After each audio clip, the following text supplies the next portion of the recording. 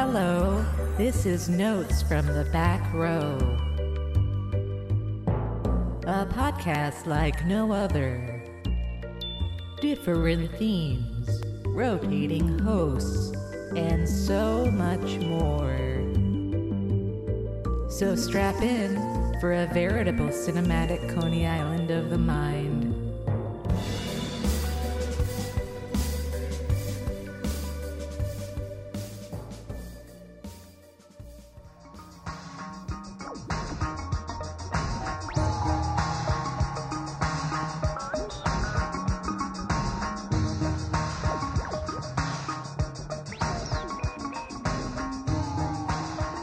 Hello and welcome to another episode of Notes from the Back Row, the official podcast of back-row.com, champions of unsung and underrated cinema.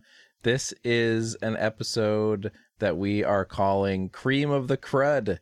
It is an episode, another little corner of the feed for Carlo and I, where we will talk about movies that we've been watching, news of notable Blu-ray releases, movies we've been screening recently, and much more. You can think of it as a potpourri of podcasting for the cinematically deranged. Nice. Why not? So, I like that. What's up, Carlo? Yeah, not much. Just, sweating. Yeah, a little hot over there. Yeah. It's a little warmish, I'd say. Good weather to hide inside and always watch some movies. Always. I can't think of any weather when it's not nice to hide inside and watch movies. Cold outside? Let's go inside. But to be honest, like my movie intake sort of slows down during the summer. I don't know about you, but that's just a trend I've noticed with myself. I thought about that today because something happened and I went to look at what you had logged recently and I was like, I think maybe his movies have slowed down. And then I was like, mine have too, actually. Okay. Yeah, I don't know why that is. I don't know. I do other stuff, I guess, for some reason. And then when I look at my stats on Letterboxd, like every year, there's sort of like a dip.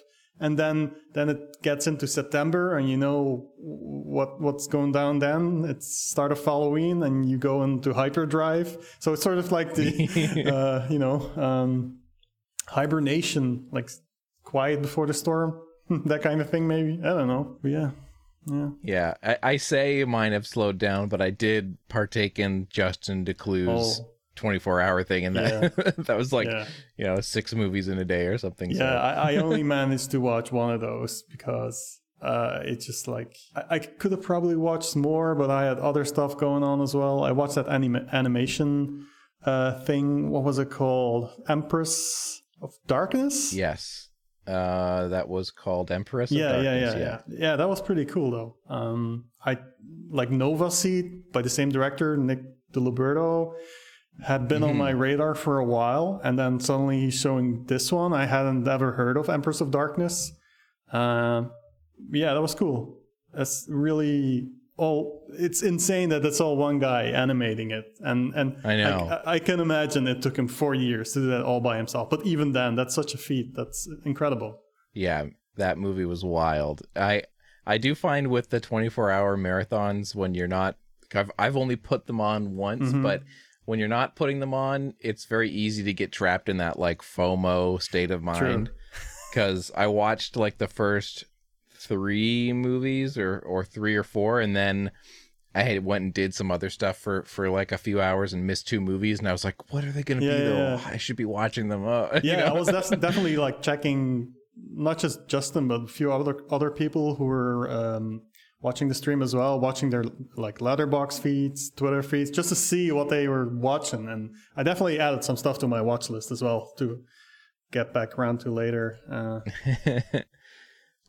Well, people listening might wonder why we're calling this Cream of the Crud, because the crud comes from Crud Buddies. So if you haven't heard a Hoser Horror episode or any episode of the Notes from the Back Row podcast where Carlo and I have discussed the Crud Buddies, basically you can go to crudbuddies.club. It's a sort of cinematic community. We do movie screenings on the weekend. We have a Discord server where you can join and discuss movies amongst other things like video games and comics and lots of other stuff. But so we just decided that this would be a good opportunity when we do these episodes to mention, things coming up on the horizon, and also something we've screened recently. I was, before recording, being like, what was the last thing that we watched? And I realized it wasn't that memorable. Yeah, it was 1991's Kill Line, starring Bobby Kim, who kind of looks like, what's his name? Charles Bronson.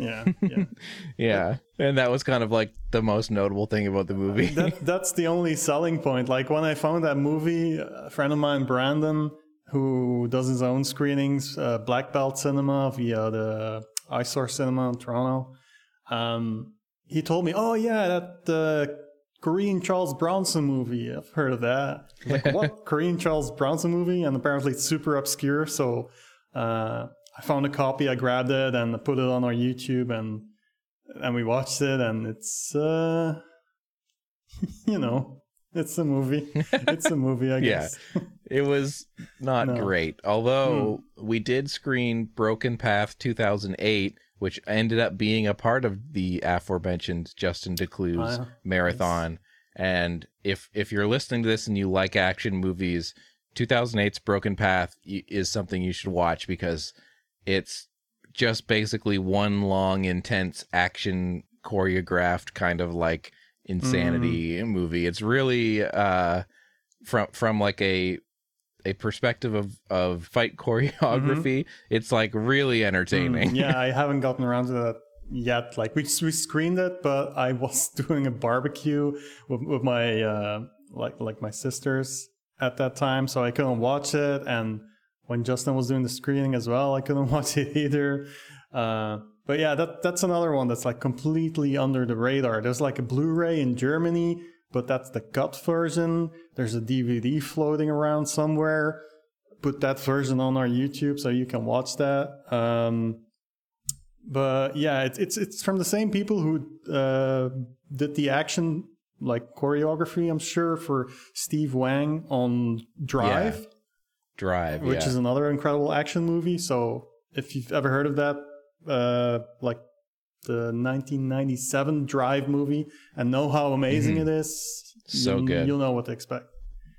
Yeah, and Broken Path is it feels very like a bunch of people got together with not much money to make a movie because they wanted to showcase their abilities as, action like performers. And so the movie itself is completely stripped back. It's like a couple move into a house and then they get attacked, and the rest of the movie is just fighting.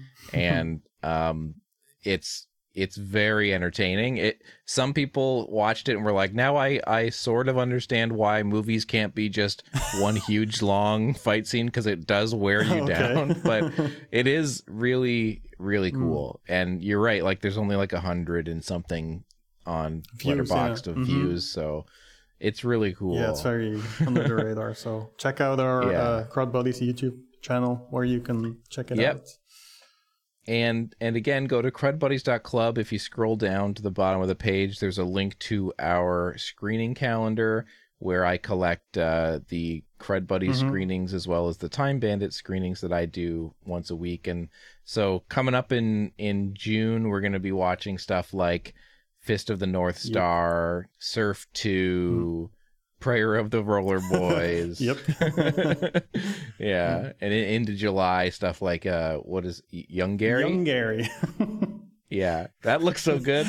Yeah, that's a Korean American kaiju movie with really not the best computer effects, but we screened what I'm doing lately when I put together the playlist, I just add in a bunch of trailers of movies I think that might be interesting, or especially for like a group watch, or like movies I've had around for a really long time but I haven't gotten the chance to put them on yet. I've not been in the right mood or whatever, so I just bump in a bunch of trailers in the pre-show, and then depending on how people react to that, I'm like, okay, we might screen this, we might do this. And then Prayer of the Roller Boys and Young Gary came into our circulation via trailer, basically. Yeah. I had a great reaction to Young Gary trailer, which was like, can we just please watch this? And I'm like, yes, we can. Absolutely. Yeah.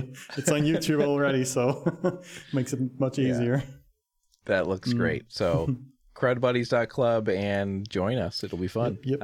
All right, so let's get into some notable news. I only pulled one thing for this week, which was a sad thing, but I did want to mention that Clarence Williams III passed away, grandson of jazz and blues composer Clarence Williams, very known for the Mod Squad in the late 60s and early 70s, but, became even more known for stuff like being in Purple Rain, 52 Pickup. And I just wanted to kind of bring up Tales from the Hood, because what an iconic I know, right? role.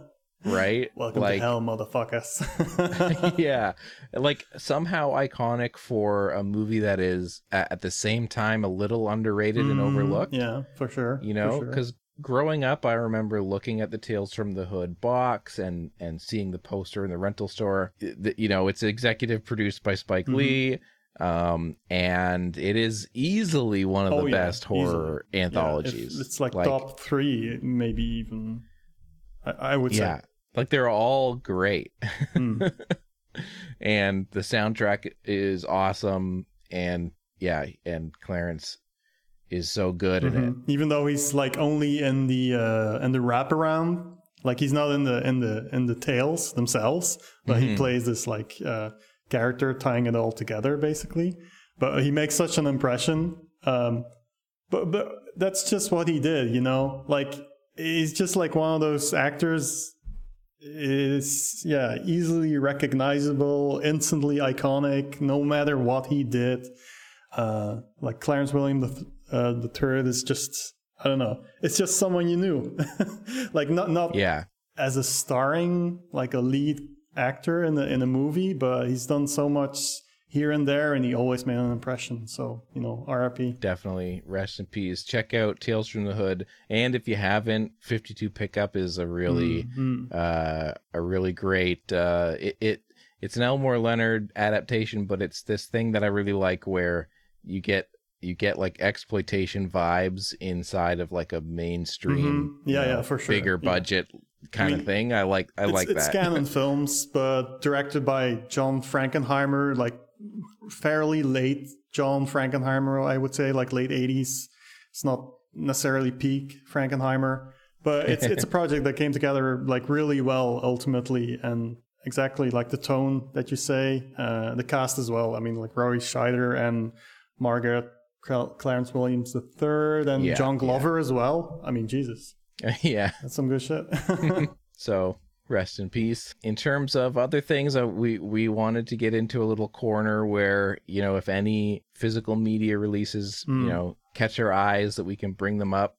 And I did want to mention a couple here. So obviously Vinegar Syndrome has been doing a lot of amazing work, and especially when they work with AGFA. And I noticed they released they released pre-orders for a Blu-ray called Treasure of the Ninja and the Films of William Lee.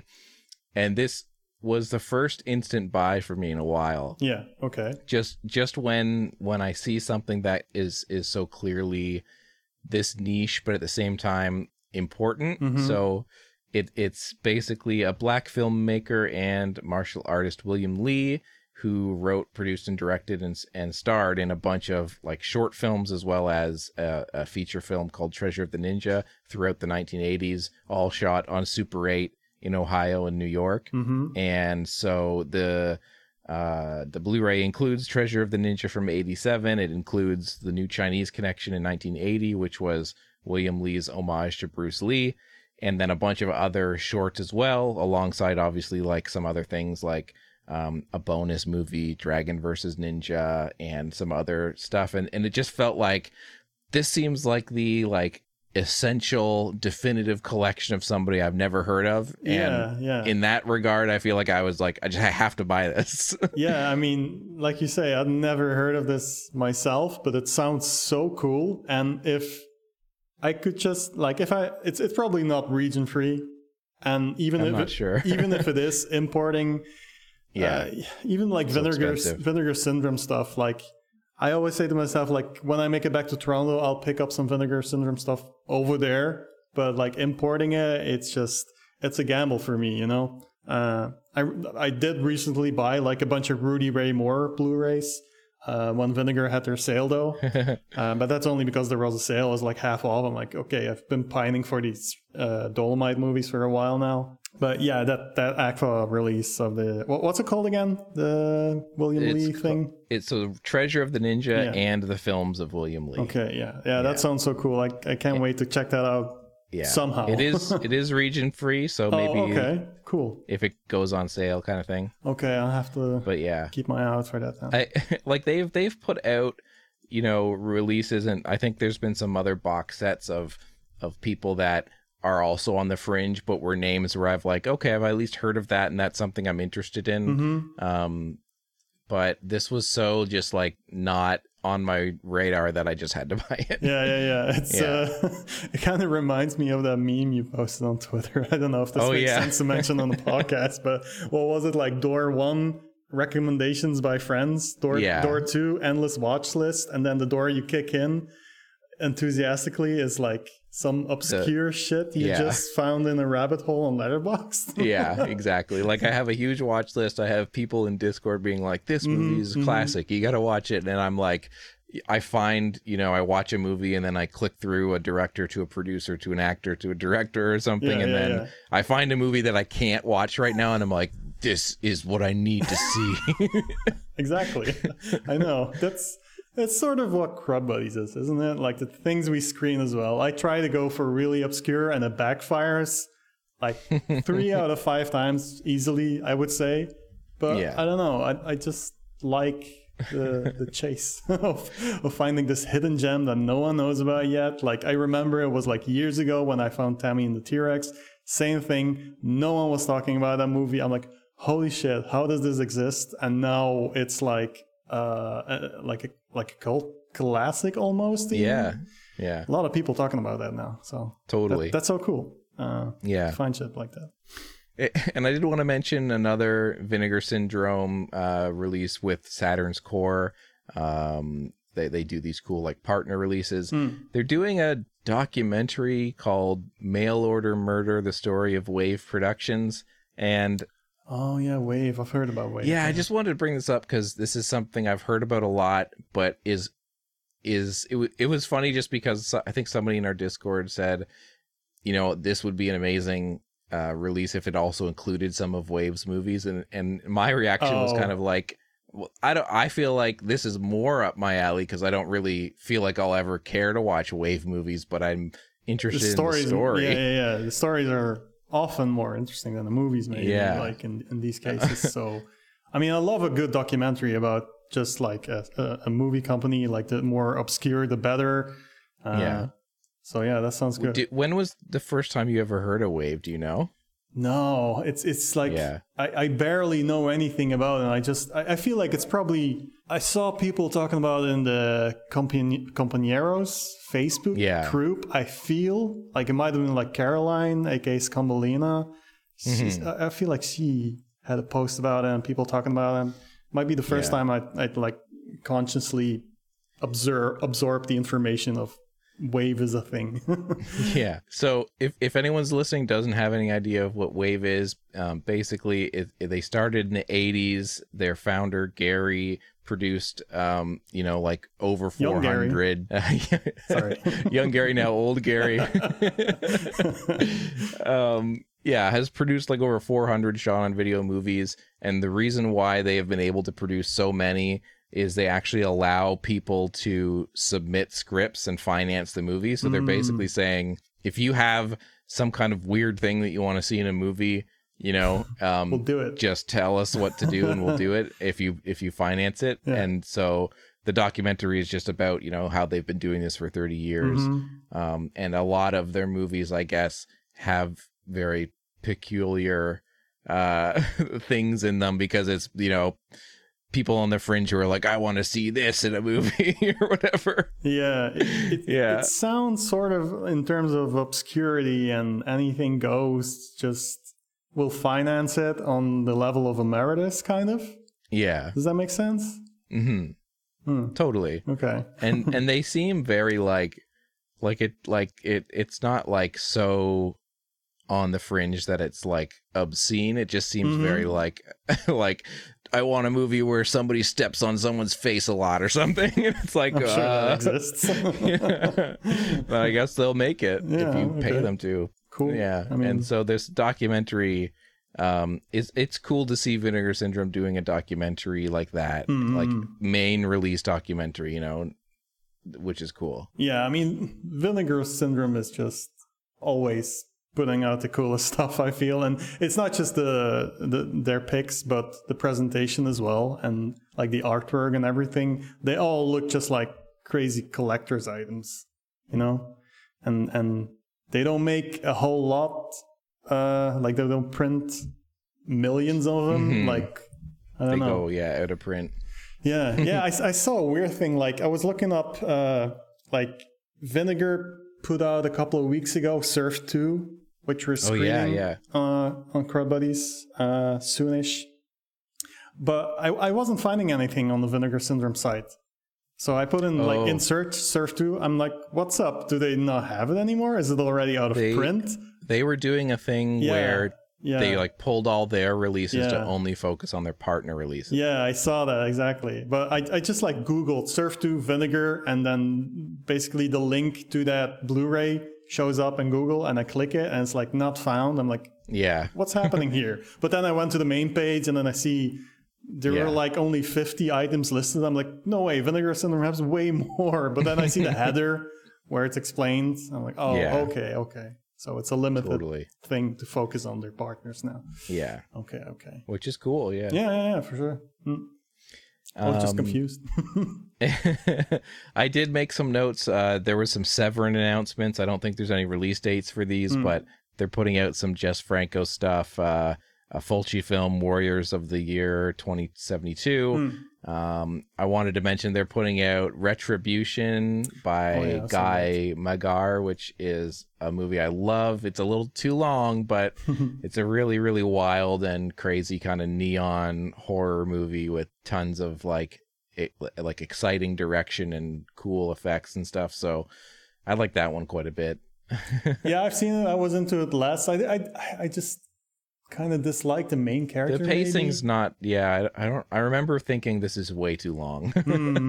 But there's definitely some visually really cool stuff on that one. I remember. So, but yeah, it's cool that the more obscure horror that gets released, the better. Yeah. And I thought the reaction to this when I mentioned it to you. So AGFA is teaming up with Troma for theatrical distribution of their catalog. Yeah. And I scrolled through the list of movies that they are teaming up. So if you own, you know, a movie theater and things are opening back up and you want to book some of these, you really should. But I thought it was really cool. They have stuff like the City Lights title from 1987, Dance or Die. Oh yeah, I saw that. Which is really, really I like that movie. And then they had some newer stuff like again, Justin DeClute screened The Nobodies from 2017 on his 24-hour marathon, and people really have been reacting to that. And I think they also have 1988's Hollowgate. Oh yeah. Really head spinning messed up movie. Is that the one where it says like nutcakes or yeah. Yeah. There's a lot of hilarious stuff in it, and then also a lot of offensive stuff in it. A Crud Buddy screening. Like I don't remember. But you were like early. What was the movie? You were like, where's this? Where the fuck is Blades? 1989 Jaws ripoff with a lawnmower at a golf resort. Blades. That's a great movie. Where is it? Yeah, I want to see that cleaned up. Like the only version that exists. I have that on Blu-ray. Not on Blu-ray. Of course not on Blu-ray. On DVD actually. Like I own it. But amazing. It's I still haven't seen it. It's good. It's like it's a Jaws satire sort of, but it takes itself really seriously. But not in a bad way, you know? Like sometimes a movie can take itself too seriously, but it knows it's a Jaws ripoff, but it's not winking at the camera. I don't know. I really enjoy that movie. It's been a couple of years since I've seen it, but it's interesting. It's like it's very like Troma distributed movie. You can tell there's a big difference between the shit they distribute and the shit they make. Totally. But yeah. Yeah, Agfa and Troma hashtag release the Thomas R. Rondinella cut. Yeah. Let's go. Yeah, I'm front seat Sander. I don't know how many more physical releases you want to. That's all I have. Okay, cool. Because I have one that wasn't on your list. I'm like, Okay. This is a bit of a plug. So Justin the Clue, yeah. Justin the Clue has goldninjavideo.com, and he puts out a bunch of like public domain shit that there's no rights or anyone who cares about those rights anymore out there. And he puts out these crazy cool obscure collections. And I believe by the time this episode is out, he will have the Jackie Exploitation set, which is a 10 movie collection of Jackie Chan imitators and copycats that feature action movie legends like Angela Mao and Sammo Hung.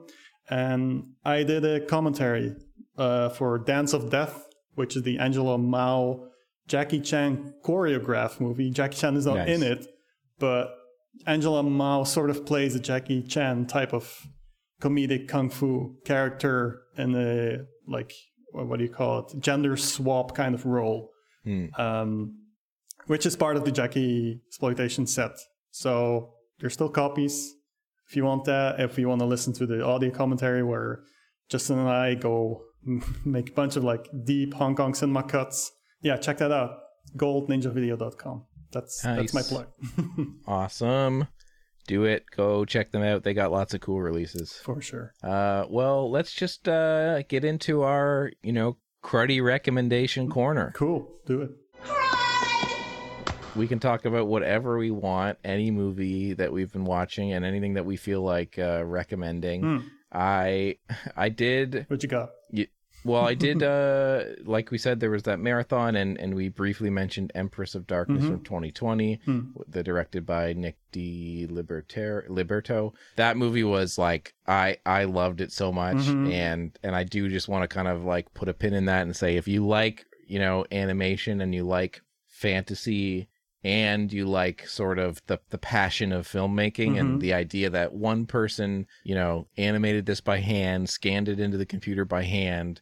And they were even saying in the chat that they can't export it in 1080p because his computer won't handle it. Yeah, I saw that. I was like, somebody send this guy a computer. Yeah, for real. Yeah, someone paid his guy. But all the voices are done like by a couple people, recorded kind of poorly, and some people in the chat were kind of saying, I wish the audio was recorded better, but I thought it really added to this sort of small man show, like one man show. Like, this is just we are putting this together, with like spit and tape, and it was charming. yeah, for sure. You know what will maybe be even better? Like, people complaining about the audio. I'm like, no, leave the audio like it is. Leave everything like it is, audio-wise. But the video, make it worse. You know what I mean?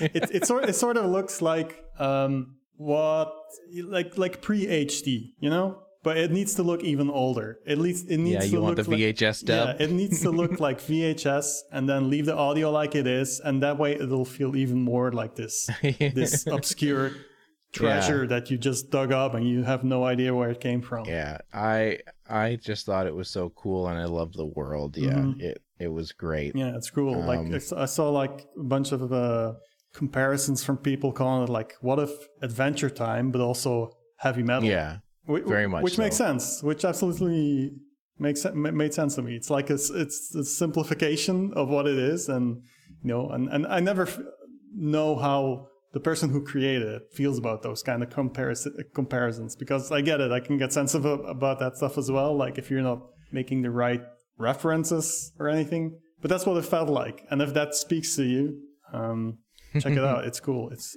wicked cool. Totally. What was something from you, or let's do some back and forth. What have you been watching? Well, I said at the start that I have been watching less, but that's still way more than the average person, I feel. I've been watching like a bunch of Judy Holliday movies, which are like a bunch of...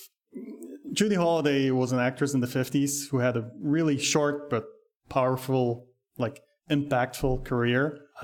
She passed away at the age of 44 from throat cancer Yeah, so her last movie was like early 60s. Her first movie was late 40s. So there's like a span of 10 years where she did a bunch of comedies.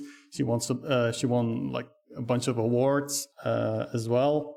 But yeah, it's like the first movie I put on with her was one with Jack Lemmon, and just like instantly I could tell like why she was so revered at the time as this just like very multi-talented comedic actress. Incredible screen presence, just so funny and so capable of all kinds of different things within a movie, and as an actress also felt just way ahead of her time. So those movies are like she has like 8 feature films. I've seen 6 of them now. I haven't rated a single one below 4 stars, which is to me like, okay, I like her movies are good, but she makes the movies better. So it's like this I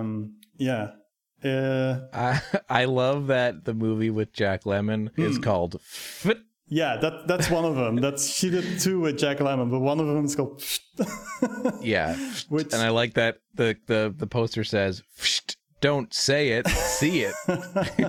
Yeah, that's the one I gave 4 stars, and all the other ones so far I've given 5 stars. But they're all great, and she's done 2 with Jack Lemmon. The first one is It Should Happen to You, or It Could Happen to You. It Should Happen to You. Yeah, that's one of Jack Lemmon's first roles as well. But if you like, old Hollywood comedies, 50s, 60s, these are some of the best, I feel like. I gotta watch more. Yeah, you should definitely watch one of her movies, because she's so, I don't know, just the way she is, those movies instantly feel more, how should I put this? Less old in a way, because her performances hold up so well. It's such a shame that her career wasn't like, here's an IMDb list of 100 titles. That just kills me. Yeah.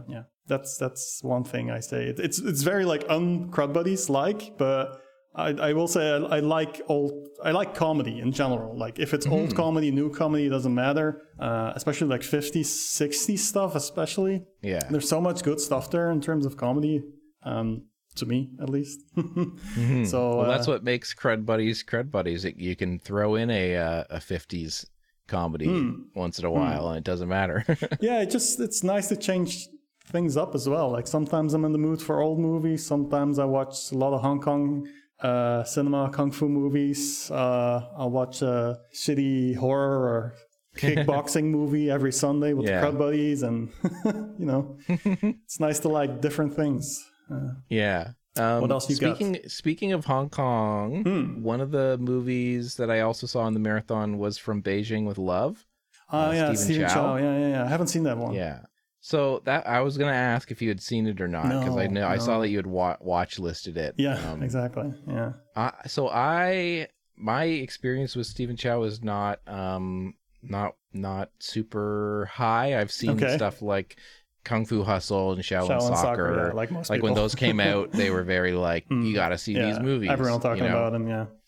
But other than that, I'm pretty much completely blind spot. Like, I'd come across The God of Cookery a lot, like, when I was younger. But this was my first sort of experience outside of Kung Fu Hustle and Shaolin Soccer.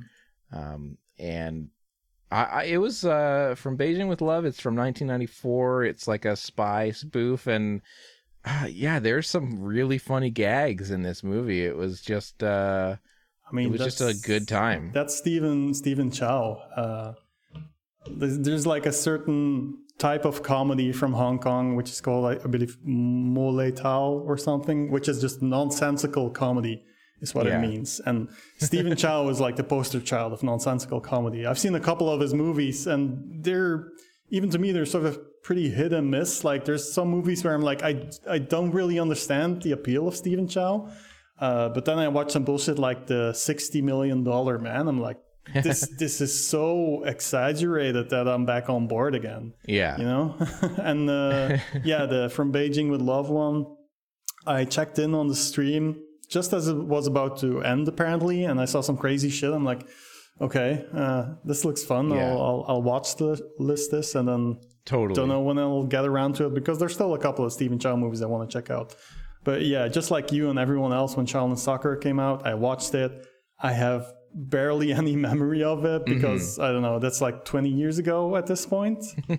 So, you know, I had zero context as well back then. Like when Shaolin Soccer came out, it might have been the first Chinese language movie. Well, that's Mandarin or Cantonese probably, but that I had ever seen. And I had no context for like the nonsensical humor. And there's also like the language barrier, which in comedy, if it has to be all physical for the language barrier to not be a thing.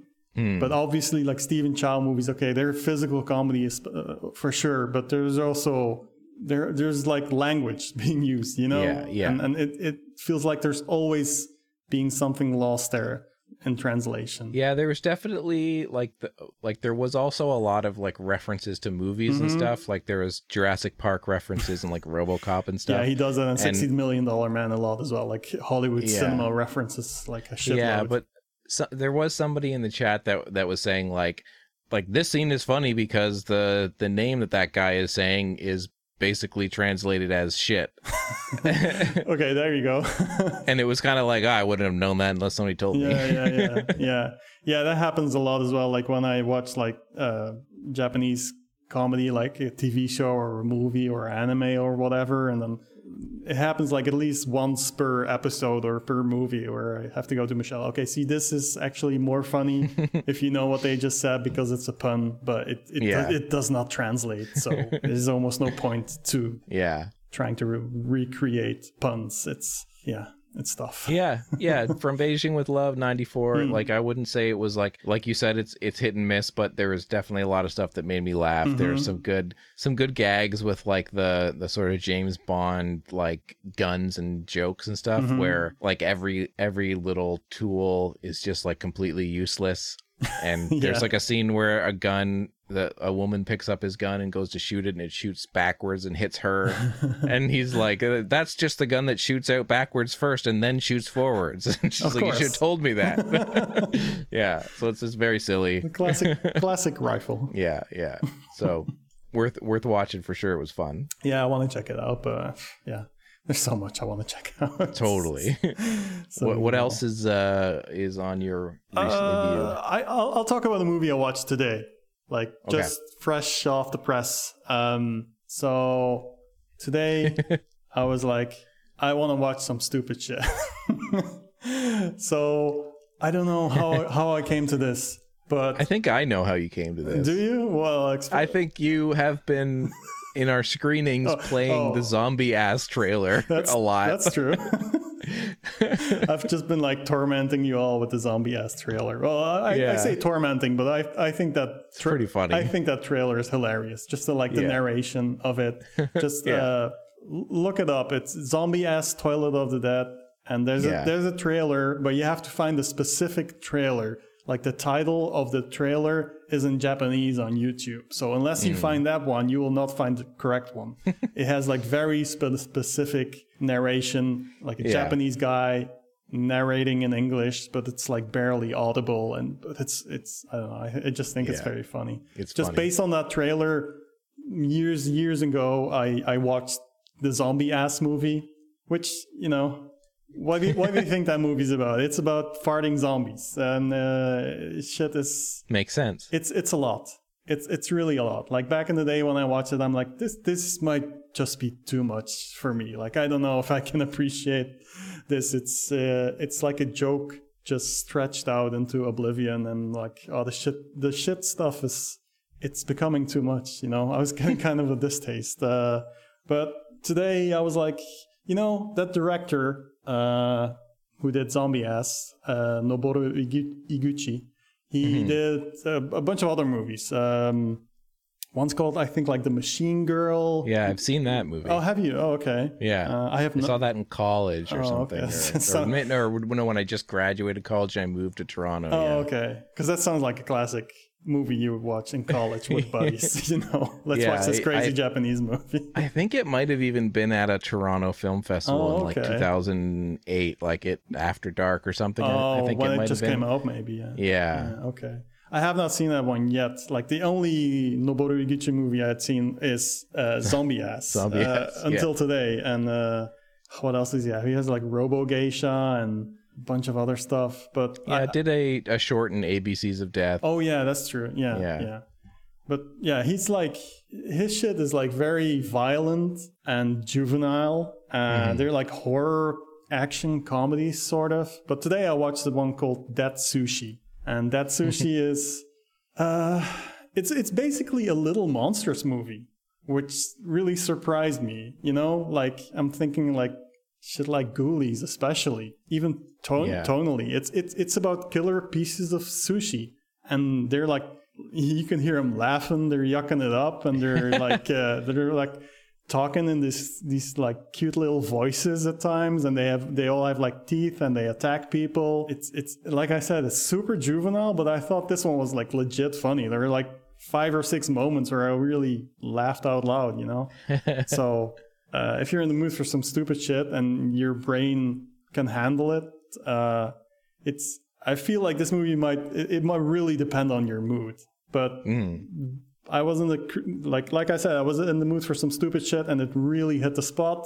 It also has like cartoony sound effects added in post. I love those. Added in post. There's like farts, and like when people kiss, it's like really, really exaggerated. I'm like, oh my god, what is this stupid cartoon of a movie? I feel like this is again like a perfect party movie, you know, like I just said, the fact that you watch Machine Girl, well, you didn't watch it in college, but it's such a, you know, get some people together in a room and watch this over the top crazy movie about killer sushi.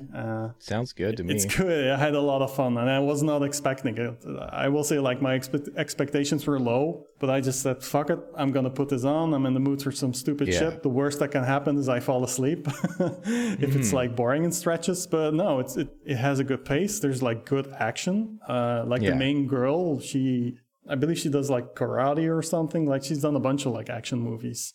Like camera work as well, pretty well done. Practical effects. There's also like some shitty computer graphics in there, but that can be fun too. Yeah, I mean, what can you expect from a movie from like 2012? Yeah, exactly. Especially this kind of movie. I don't know. I wasn't shocked that it was happening, and I wasn't offended either. I'm like, you know, this is still a low budget, stupid horror movie, so whatever. There's enough practical effects in there to offset the shitty CG if you have a problem with that, you know. But it just goes so over the top, you don't even care anymore. Like, there's like a scene, I don't know, don't listen to, like, skip 20 seconds out if you don't want to listen to this, because it's like it's kind of a nutty moment. But there's like 2 pieces of sushi having sex against a tree, and like the second after, one of the sushis gives birth to 1,000 little killer sushis.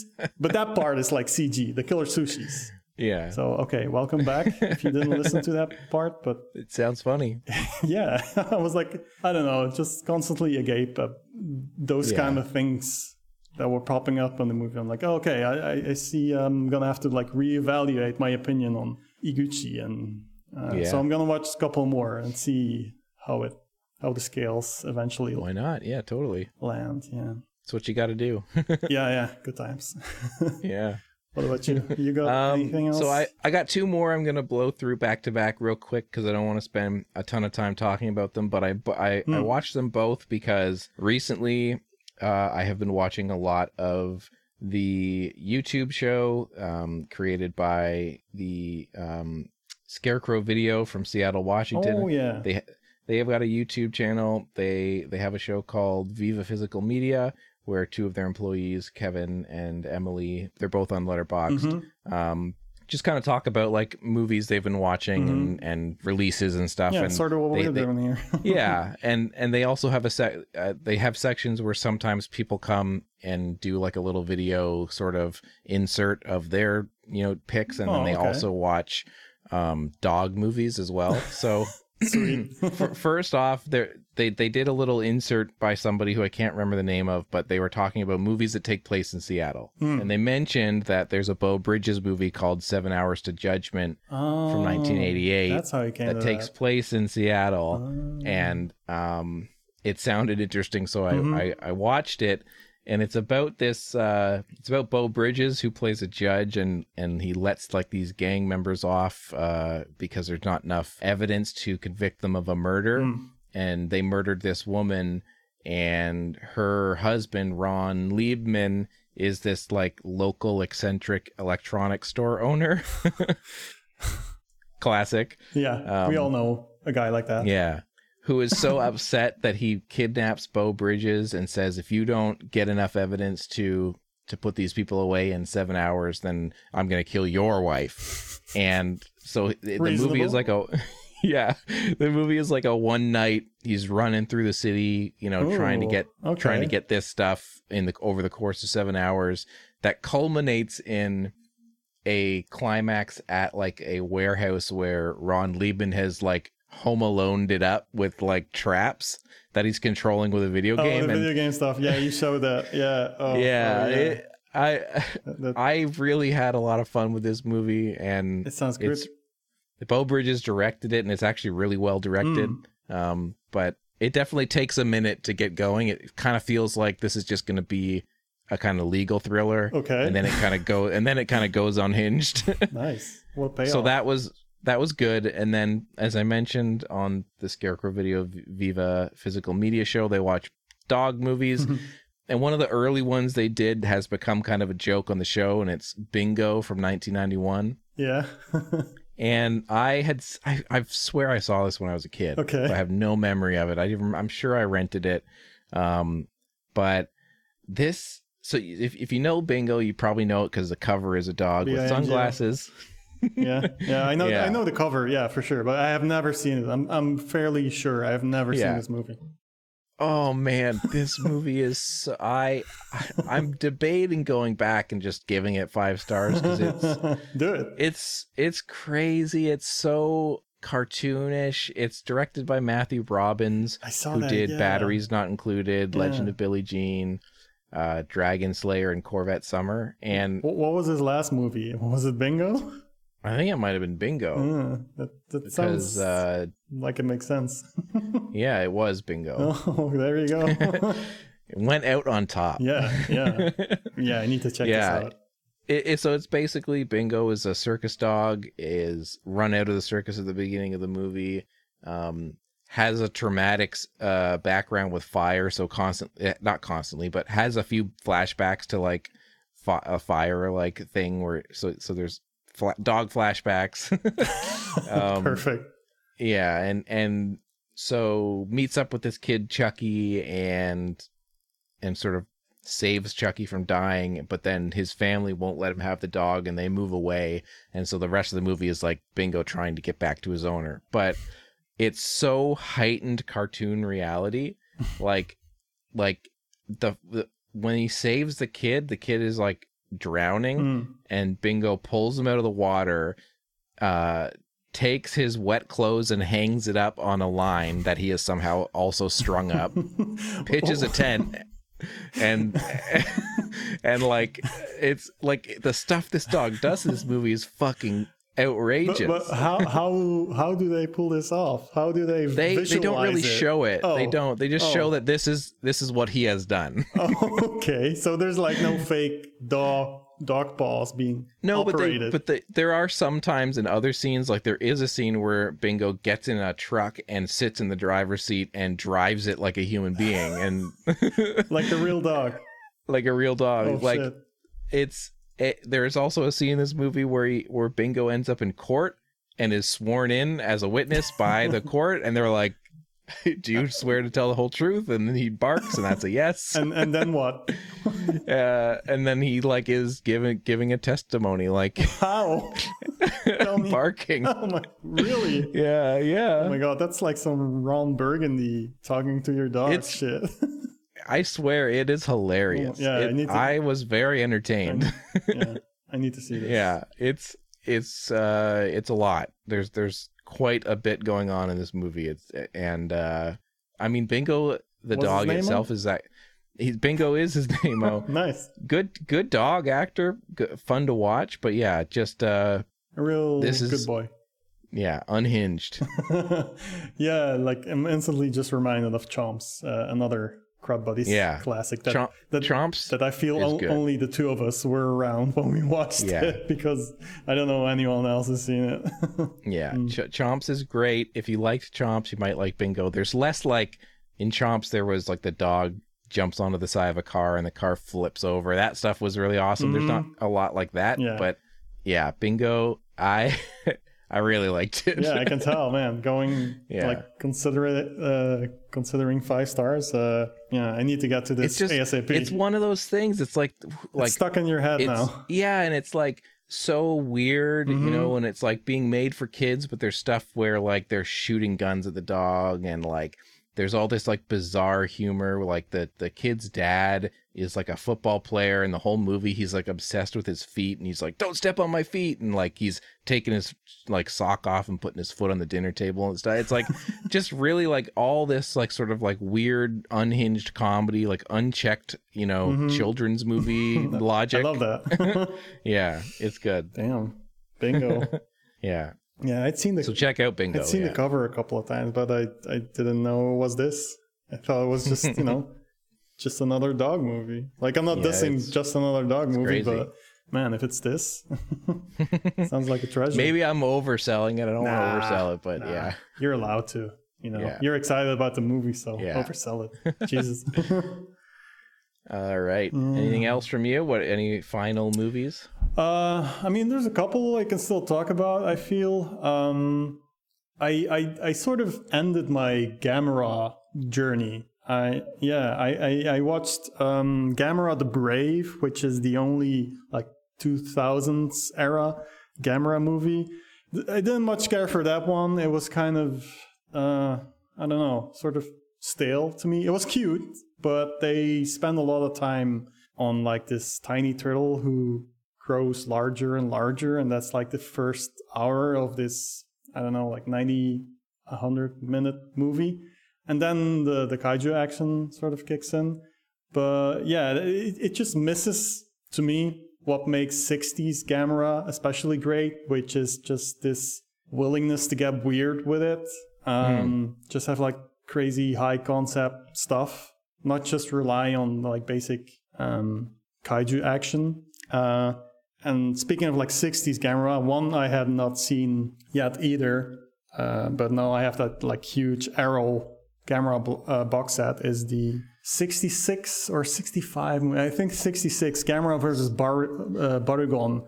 Yeah, and I've seen this, but I've only seen the Mystery Science Theater version. Oh, okay. Yeah. So it's like a crusty, like, full screen, and then, you know, the jokes and stuff. So like I feel like I'm usually watching those just for the jokes, and I'm not paying attention to the movie as much. Yeah. I remember Barugon spins around like a top at the beginning and like bounces off into things.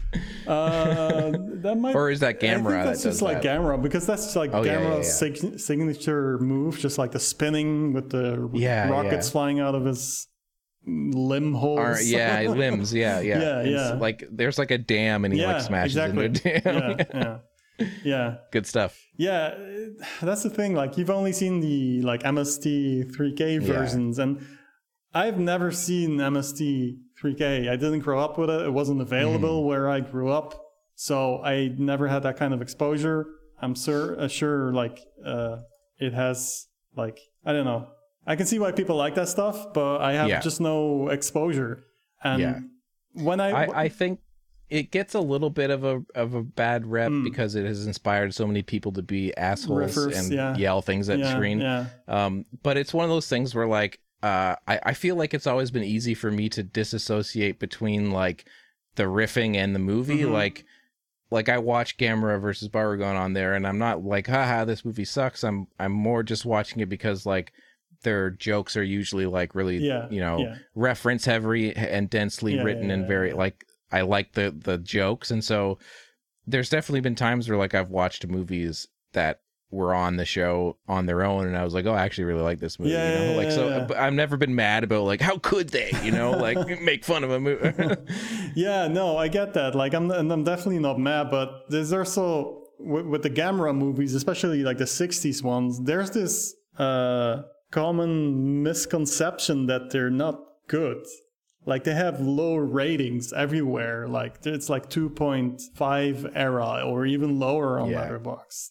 And I think that must have something to do with because they covered all the Gamera early, you know, and so there's got to be a whole generation of people who their memories of Gamera were like, oh, this is bad, terrible bad. movies. Yeah. They think it's bad, but actually it's good. You know, so which kind of, I don't know, that sort of ticks me off. I'm like, man, justice for Gamera. These movies are so much fun, and I'm glad that Arrow put out this set that people can just like watch them on their own and in the best possible quality. The transfers look amazing.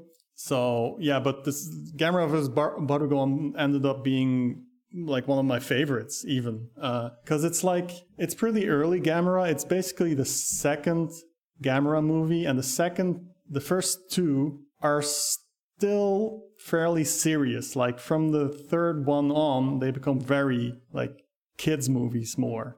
But this second one is still in the realm of this is like a serious kaiju movie. I thought that it was just like really well done. Even the human story, it's about these guys who go to this island to dig up a treasure that was left there during the war. But the treasure they bring back ends up being an egg that basically is Barugon. And then it grows big and yeah, you know what happens. And there's basically not a lot of Gamera in this movie even. There's like maybe 20 minutes in a 100-minute movie of Gamera, but I ended up not even caring because like Barugon is a pretty cool and cute monster. It's like the design itself isn't like incredible, but he has this like Yoshi tongue that he like uses to knock over skyscrapers and stuff, and then he shoots like these explosive rainbows out of his back, which is that's cool to see in HD. You know, it's like colorful and some good destruction, and I was shocked at how much I liked it. So you know, that's another great Gamera movie, and now I've seen all of them. So. Yeah, I'm done with Gamera. I came in every single, like the original and the new ones. Yeah, all of them, absolutely all of them. Nice. I came in late, but I'm a huge fan now. Nice. So. Do they still sell that Gamera set? I have no idea. Oh man, I'm starting to get tempted to be like, I really should approach these and just get those amazing editions. They're just such fun, these movies. Yeah. I mean. Yeah, I highly recommend. Like if they still sell that set, and if they don't, they will probably reissue them, but not in that set. That set is like if it's gone, it's gone. But you will be able to get the Gamera movies like separately, or like maybe even now. I don't know. I haven't like checked the Arrow shop recently, but that's sort of the trend of what they do. First, they have like these limited edition boxes, and then. But sometimes these boxes come back, I've noticed, because there's like Arrow has a Vincent Price box, and for the longest time you could only get them separately. But then I don't know, like half a year ago, I noticed that the set just popped up again on sale on their shop. So I'm like, do they still have them then? Did they just make new ones? I don't know. Wasn't it limited? But you know. That's good, I guess. Yeah. If you still want that set, that's great. But that Gamera set, like that's such a huge thing. It feels expensive for them to make. I don't know if they'll bring that back if it's gone. I think they might still be selling them broken out, but not the complete one. Like the two eras. I think they might still be selling them that way. Oh yeah. That rings a bell. Yeah, I might have seen that. Yeah. That's cool. Yeah. Get some Gamera. Love it. Yeah. Well, that's a clean hour. Do you wanna wrap it up? Yeah, sure. I'm donezo. I'm sweating even more than at the start. Yeah. I need a shower. If you want to get in touch with us, you can tweet at us or go find us on Instagram and Facebook. We are at Backrow Cineblog at all of those places. You can find myself on Letterboxd. You can type in Dan Gorman or YCKMD and you'll find me there. And Carlo is also there, I believe. Can you just type in Carlo and you'll find you? Type Carlo twice. Yeah, and then you Carlo will find Carlo. me. That's the magic. It's Yeah. like saying Candyman 5 times. Type it twice, Yeah, and you'll type Carlo twice, and you'll find me. yeah, and he'll come and tell you to watch Breakin' 2. Hell yes. Yeah, or isn't it? Aren't you letterbox.com/psychopike? Yeah, that's true. Yeah. And my Yeah. URL is greatest Canadian killer fish movie in history. Yeah. Yeah, or you can also go to patreon.com. We are on there as well. Back-row.com. You can find the link to the Patreon on the website as well, and get our podcasts a week early. But otherwise, we'll see you next time on Cream of the Crud, and we don't have a sign off yet, so email us at backrowcineblog@gmail.com and tell us what our sign off should be. I don't know. Sure. All right. Goodbye. Bye-bye.